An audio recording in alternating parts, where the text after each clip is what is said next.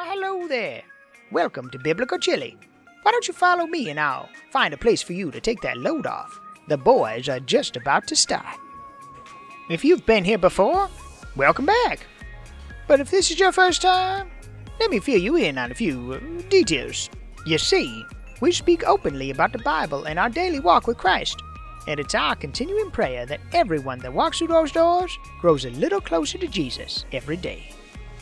And I tell you what, you came at a great time too. The boys are walking through the entire Bible from cover to cover, one story at a time. Speaking of stories, we'd love to hear yours.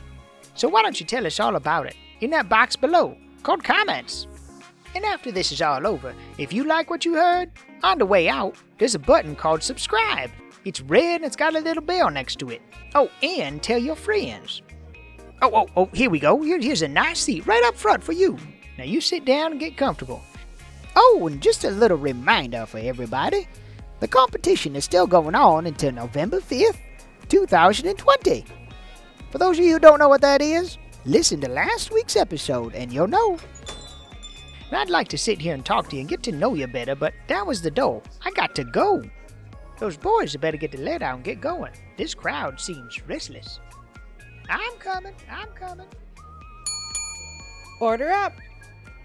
Up to now, we are up to chapter 15 in the book of Genesis. Right. We've covered the beginning, the end of the beginning, the flood of the beginning, the fall and the whole thing in Egypt and Sarai and Abram and the biblical rendition of Lord of the Rings, where they had the king duke out by Sodom. Now we are up to chapter 15, where it says the Lord's covenant with Abram. Justin, you want to give us a rundown of what this chapter's over, and then introduce our guest with us? How about I introduce our guest first?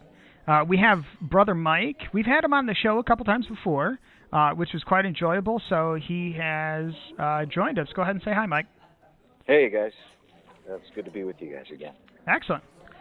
Okay, so a very rapid fire just raced right through this. This is God's covenant with Abraham. Basically, God came to, at this time, actually, his name was not Abraham, it was Abram.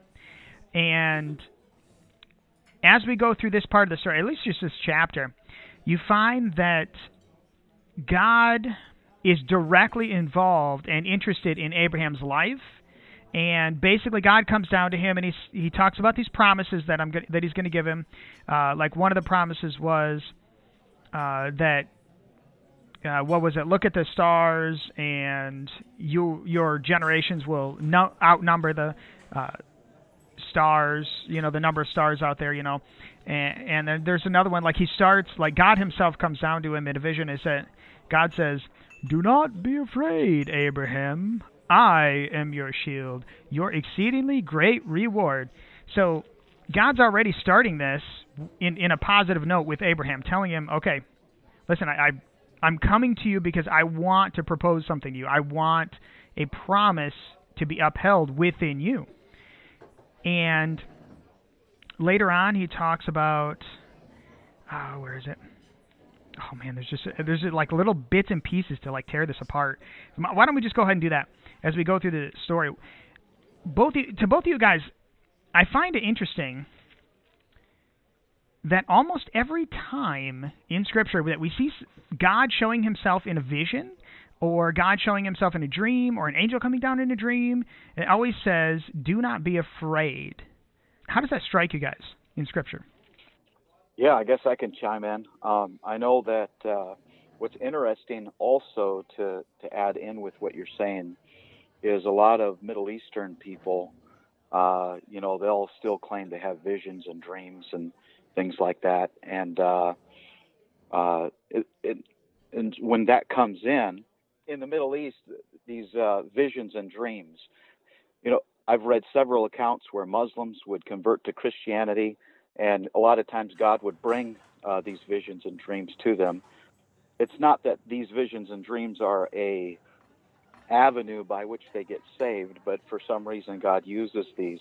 Well, no, I'm just bringing it up because the interesting thing about the do not be afraid, I see this all over Scripture, is often when you hear people have, I guess let me put it this way, and I know this is not, I ever knew that we were going down with this story, but when you have people that talk about like real, intense spiritual incidences and like it sounds like, wait a minute, maybe they're getting into some mystical thing, maybe this isn't Christian.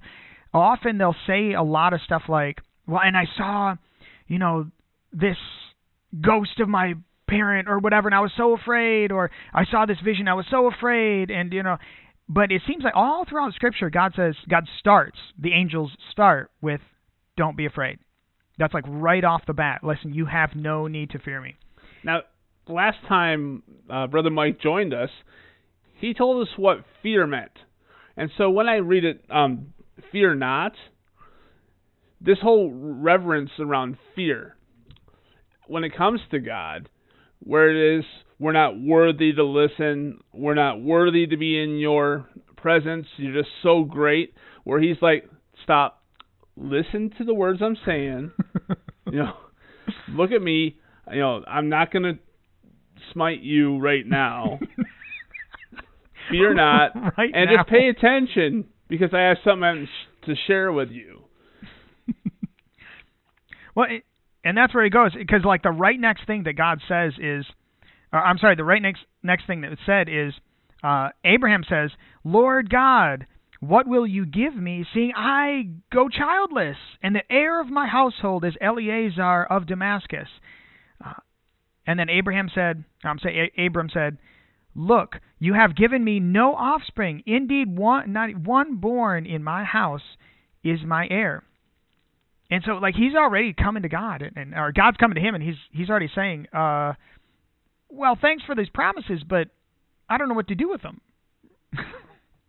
Like, what do I do with this promise? Because I don't have an heir to share this promise with that you've given me. So I'm reading in my my split version, King James on one side, NIV in the other. And Brother Mike, please correct me if I'm inaccurate in this, because side by side, verse 2 in the King James, it says, and Abram said, Lord God, what wilt thou give me, seeing I go childless? And the steward of my house is this Eleazar of Damascus. Now, flip over, and it says, Sovereign Lord, what can you give me since I remain childless? And the one who will inherit my estate is Eleazar, because you've given me no children, so a servant is going to be my heir. Is that him pretty much saying that he's already fathered a child? Or, I don't have anyone, so I'm going to have to give it to my servant? As I understand it, though, Eleazar, isn't he a, like, vice manager type of thing? Like, I thought he was like the manager of his estate.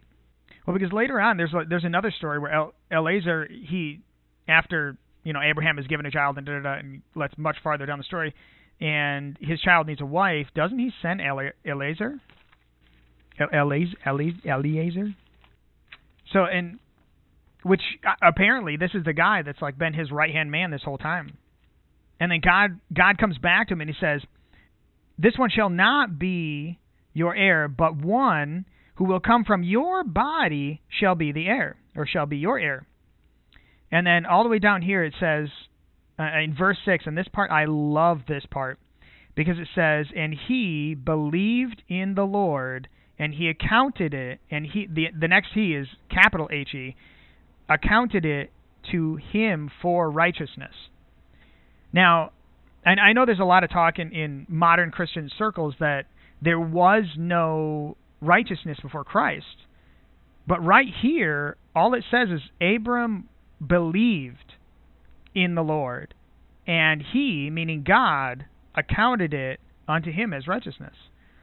So apparently, there was, I don't know how to really word this appropriately, but apparently there was salvation, there was righteousness before Christ ever came, because he was, I guess you could say Abram was anticipating the promise, not receiving in the promise, if you know what I mean. So he was accepting of God's promise before the promise was fully fulfilled. So it was almost like when you go to a restaurant, when you go to a restaurant and you buy a steak, poor cow, when you buy that steak, you're buying it on credit. You haven't paid for it yet, and you're still eating it. So it's kind of, at least that's kind of the way I see it, like that. I mean, what do you guys think about that? When God asked Abraham or told him what he was going to do, and of course Abraham looks at his own resources, his own wisdom. He looks at, all the physical things that he could see through his eyes, and sees that this is impossible. I don't see how this can be done, but because God promised it, I believe it. And his belief wasn't in any physical resource. It wasn't in any wisdom of man, or it wasn't in anything. And that belief right there was because he believed God can do something without being dependent on what he saw, then that was counted for him righteousness, not because Abraham is righteous, it's because his belief housed the faith that God's righteousness could be demonstrated through him. And so he just believed. He said, I don't know how this can happen, but I have the faith to do it. And because he had that kind of faith, then that gave a dwelling place for God to perform something through him. And so God saw that righteousness could be demonstrated through Abraham through that. So yeah, I think that's a neat part of it. That's beautiful. I also think that Abram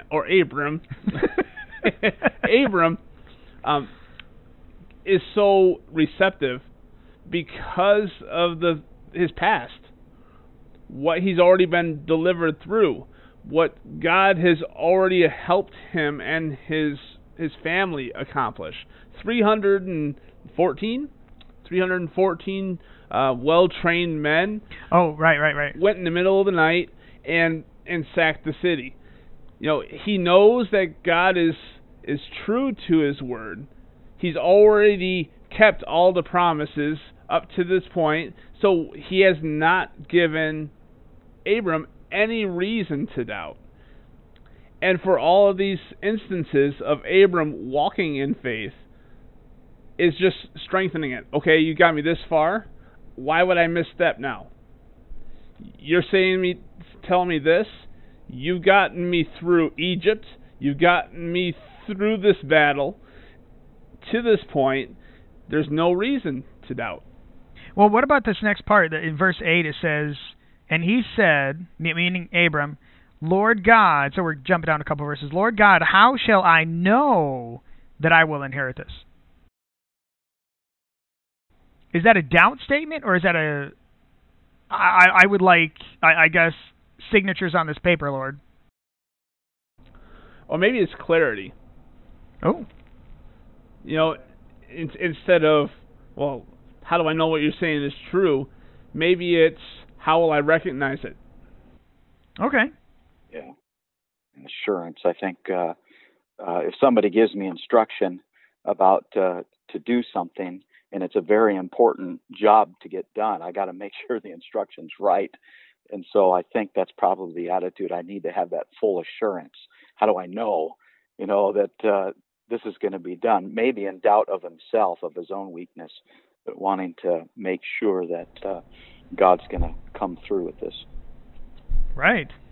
Well, and I know this. Tom, why don't you take up this next section about the command that God gives? Because I know you find this one just so whacked. So, okay, you go ahead and explain this and go. See, this is a really specific covenant that God's getting ready to make with Abram. My preacher, Pastor Cody, had expressed this in a way that cracks me up every time I think about it, when he says, thank God for Jesus' sacrifice, the ultimate sacrifice, this covenant between God and us. Otherwise, we'd be going to buy a car with livestock, cutting them in half, and meeting the dealership guy halfway through. Maybe it would make car salesmen a little more honest. Just say, but still, I think it's funny. Yeah, I'll read it because paraphrasing doesn't add to the story. And down here in verse 9, yep. And he said unto him, Take me a heifer of 3 years old, and a she-goat of 3 years old, and a ram of 3 years old, and a turtle-dove, and a young pigeon. And he took unto him all of these. He took the whole zoo, and divided them in the midst, and laid each piece one against the other, but the birds he didn't divide. And when the fowls came down upon the carcasses, Adam drove them away. And when the sun was going down, a deep sleep fell upon Abram, and lo, a horror of great darkness fell upon him. And he said unto Abram, Know of a surety that thy seed shall be a stranger in a land that is not theirs, and shall serve them, and they shall afflict them 400 years. And also that nation, whom they shall serve, will I judge, and afterwards shall they come out with great substance. Now, if God was trying to make a point, I think he made it. Just saying. Okay, so you stopped at like 15? Yep. Okay, so I'm going to read a little bit past that, and then I want to jump back to 16 for just a minute. And it came to pass when the sun went down, and it came darkness, and there appeared smoking oven and burning torch that passed between those pieces, because this is just completing your story about meeting in the middle. And on the same day the Lord made a covenant with Abram, saying, To your descendants is given this land from the river of Egypt to the great river Euphrates. And the Kenites, the Kezites, the Kedemites, the Amorites, Canaanites. Okay, so basically the promise is finished because God, the way that this covenant thing was supposed to go is, and it wasn't supposed to necessarily be this many animals every time, but the way that it kind of functioned was, Tom, if you and I had an agreement, we would cut an animal in half, we would set it on both sides, we would meet between the two animals, and we would make this agreement and say, if either of us basically break this agreement, let what has happened to these animals happen to us. That's like the kind of agreement. That's what it's for. Okay, so let us be rent asunder if we so much as break this covenant at all. And that's what I find fascinating about this, because like you just said about that. But I want to jump to 16 for just a second. And this is where God is just ending part of his promise. He says, But in the fourth generation they shall return here. This is a prophecy more or less about when they were stuck in Egypt for 400 years.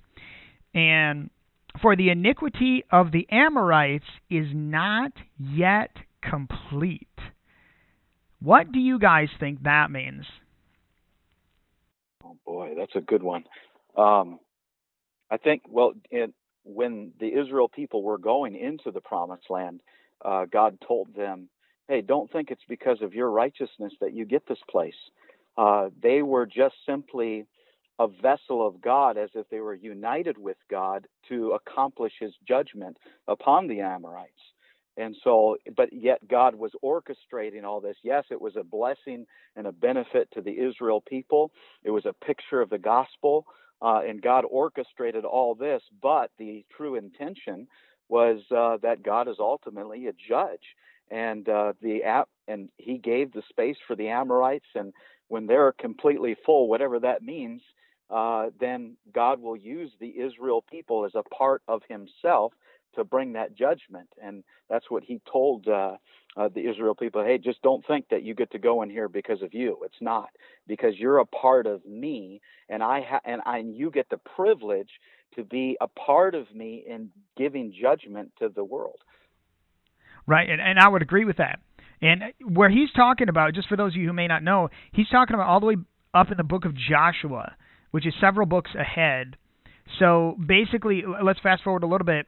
The Jews they're a huge nation now. Abram's dead, and Moses has taken them out of the Egypt. God has used them great. They're now getting ready to go into the land of promise, or the promised land, as it's called several times.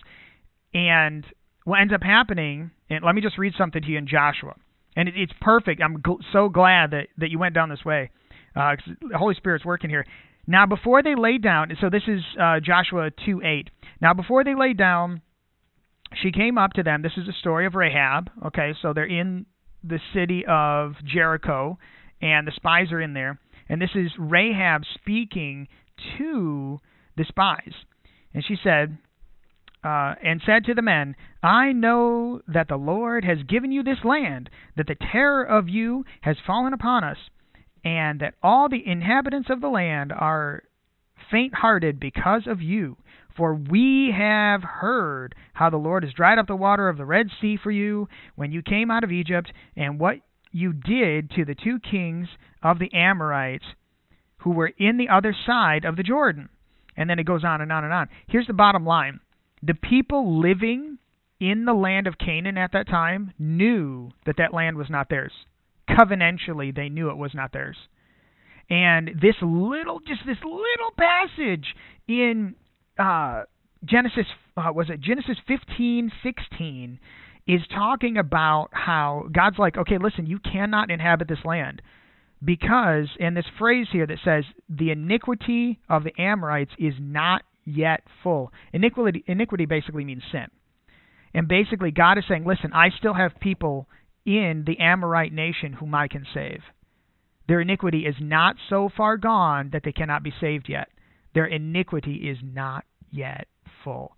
So that's why God never sent them. And I'm so glad, Mike, that you went down that path, because that's what God said. Listen, don't think that I've given you this land because you guys are so great. You guys are actually the least of the nations. I'm giving this to you because of a covenant and because I want to be able to use you.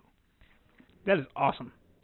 So to put this into a nowadays thing, how would you know if God has called you to do something that's greater than you are? How would you react? Okay, I can chime in on this.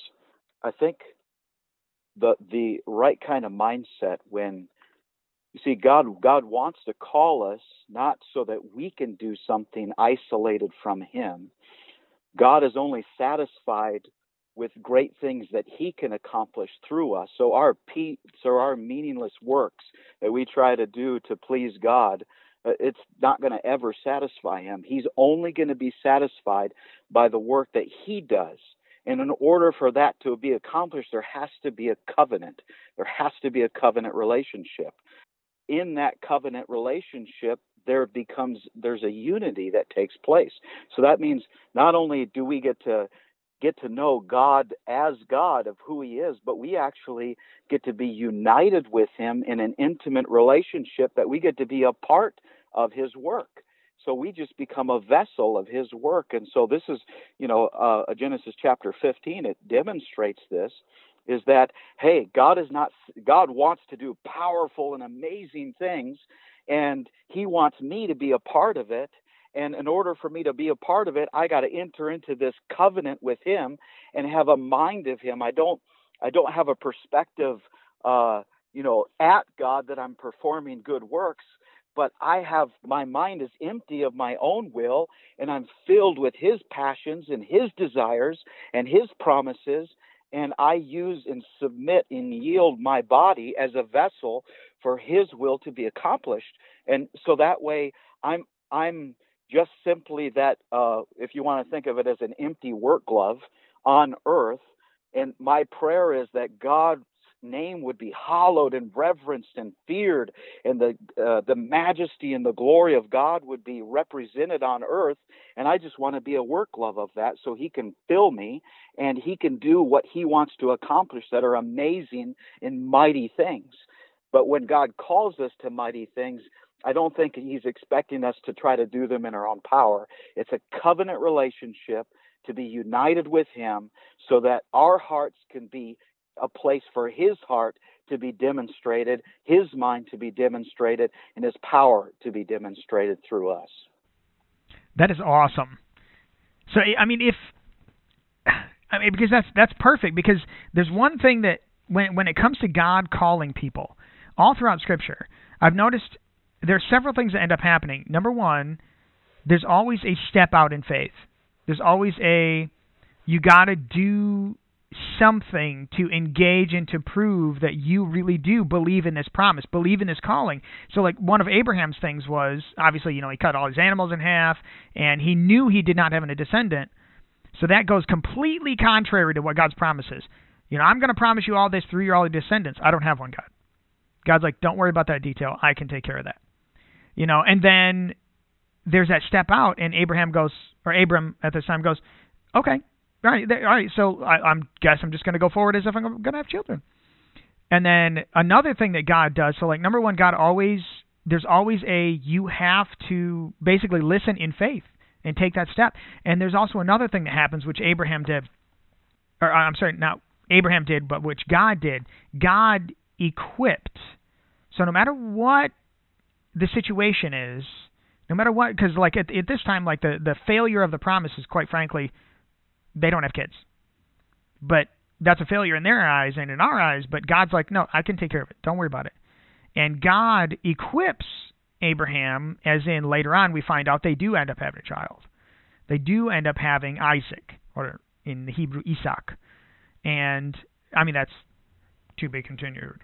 But as far as to answer your question, though, Tom, it's very difficult for me to say, oh, well, yeah, I'd jump up and do it exactly what God said. Well, I'm sorry, I'm a failure of a man.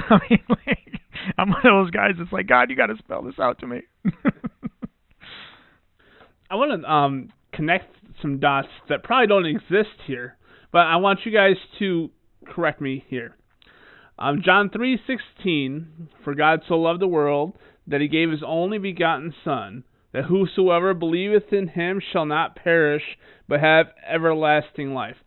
So this covenant that God made, the sacrifice and resurrection, the keeping of that promise, that's not it. In order for, like Brother Mike here said, to keep our end of that covenant is to be that empty work glove. It's taking that promise, taking that covenant that Christ fulfilled with the world, and I don't know, to keep with the analogy of the work glove, I guess, to allow that hand to come into the work glove and allow it to be used, allow that vessel to be used, allow that vessel to be filled. I've noticed there's I am on social media. I am on a bunch of Christian circle pages. I read a lot of their input, and a lot of people become complacent in the fact that, well, I've accepted Christ as my Savior. That's it. Oh, so you're talking about like the magical prayer thing, right? Like you just say the magical prayer and you got it. And when it's brought up that there's more to the story, and they bring up, nope, there's nothing you can do to add to God's promise. And I agree. But there's a time where it's no longer a sacrifice, where it's no longer a hindrance, where it's something that you want to do. It's something you're led to. So no longer is it a forced work or forced action, because you're just allowing God to move through you because you chose to, because you want to uphold your end of that covenant, to reestablish that link of communication. Right. We've mentioned this before. There's a big difference between keeping the Ten Commandments to be saved and I am saved, therefore I want to. There's a big difference there. Big difference, okay? That's not even two sides of the same coin. There's a big difference. I'm doing works because I'm the one who's making this covenant. God, I'm going to be a good person.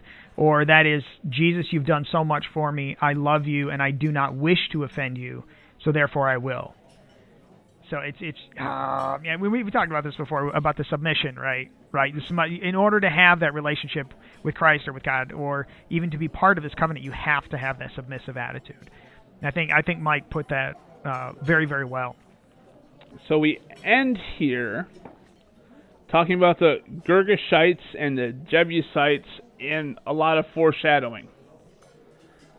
And I think this is a good spot to sign off with a period and a to be continued. And join us next week as we talk about Hagar and they call me Ishmael. They call me Ishmael. Hey, Brother Mike, would you like to lead us out of here in prayer? Yes, I'll pray. Okay, let's pray. Father, thank you, Lord, for this podcast here. And I just pray that your Holy Spirit would have the liberty to touch the hearts and minds of those who listen. And of course, we're encouraged when we talk about your word. And I just pray that these truths about a covenant would be practical in us. Help us not just to be hearers of the word, but doers. Help us, Lord, to realize that there's truths in here that we desperately need to grow in our knowledge of until it begins to bear fruit through us. And so, Lord, please bless, bring clarity. May your Holy Spirit guide us one step at a time. We love you in Jesus' name. Amen. Amen. Amen. Thanks again for joining us, everybody. This has been Tom. This has been Justin. This is Brother Mike. Thanks again. We'll talk to you next week. All right. We love you guys. Well, hello, everyone. Now that this is all over, I hope you had a great time. Now listen, you don't have to go home, but you can't stay here. I'm closing up. And the boys gave me this note to let you know you can get a hold of them on something called Facebook, YouTube, Twitter, Instagram, Podcast? What are they, fishing for whales? Listen, folks, just look up Biblical Chili anywhere. I'm sure you'll be able to find them out there. And until, Lord willing, we'll see you again. May the Lord bless you. Goodbye.